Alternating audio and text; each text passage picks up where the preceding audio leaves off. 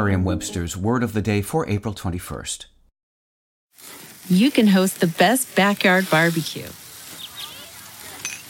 when you find a professional on Angie to make your backyard the best around.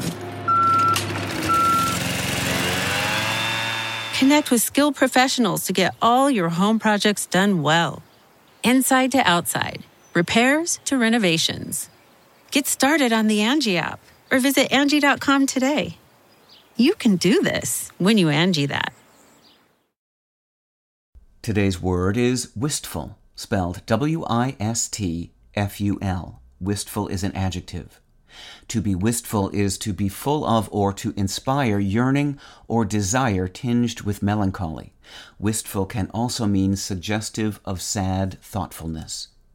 Here's the word used in a sentence from USA Today by Patrick Ryan. Josh Tillman, better known by stage name Father John Misty, dives headlong into big band jazz on his sumptuous and melancholy fifth album, Chloe and the Next 20th Century. With honeyed vocals and a potent dose of gallows humor, the shape-shifting crooner is reborn as a Sinatra-style lounge act, weaving wistful tales of heartache and tragedy over lush orchestrations. We see you there, gazing silently up at the moon, heart-aching to know the history of the word wistful, as if it could be divined on the lunar surface.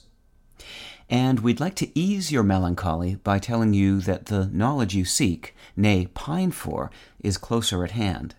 But the etymology of wistful, while intriguing, is not entirely clear. It's thought that the word is a combination of wistly, a now obsolete word meaning intently, and perhaps the similar-sounding wishful.